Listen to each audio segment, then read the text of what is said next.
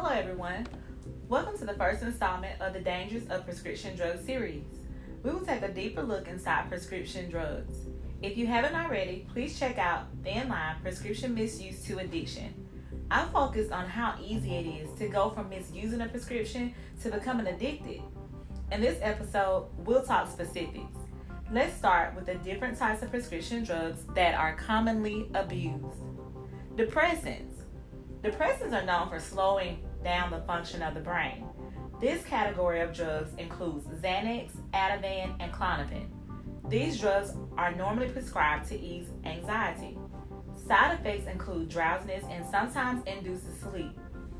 Often referred to as benzos or benzodiazepines, long-term effects can include fatigue and breathing difficulties. Opioids are used to relieve pain.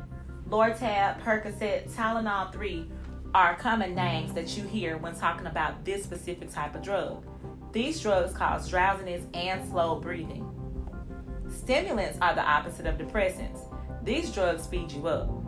They provide energy, oftentimes accompanied by increased heart rate. These drugs include your amphetamines, such as Ritalin. Many individuals take this drug for ADD or ADHD. As you can see, there are several categories of prescription drugs that can be abused.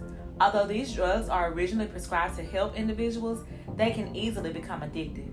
Why? The side effects of these drugs causes a feeling of euphoria. This is the effect that some people start to crave, thus beginning the road to addiction.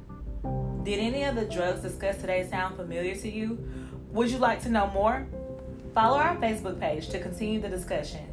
We are Alethea House Community Wellness Prevention on Facebook. Just click the title for today's discussion. We hope to hear from you. Thanks for listening, and be sure to tune in for the next installment.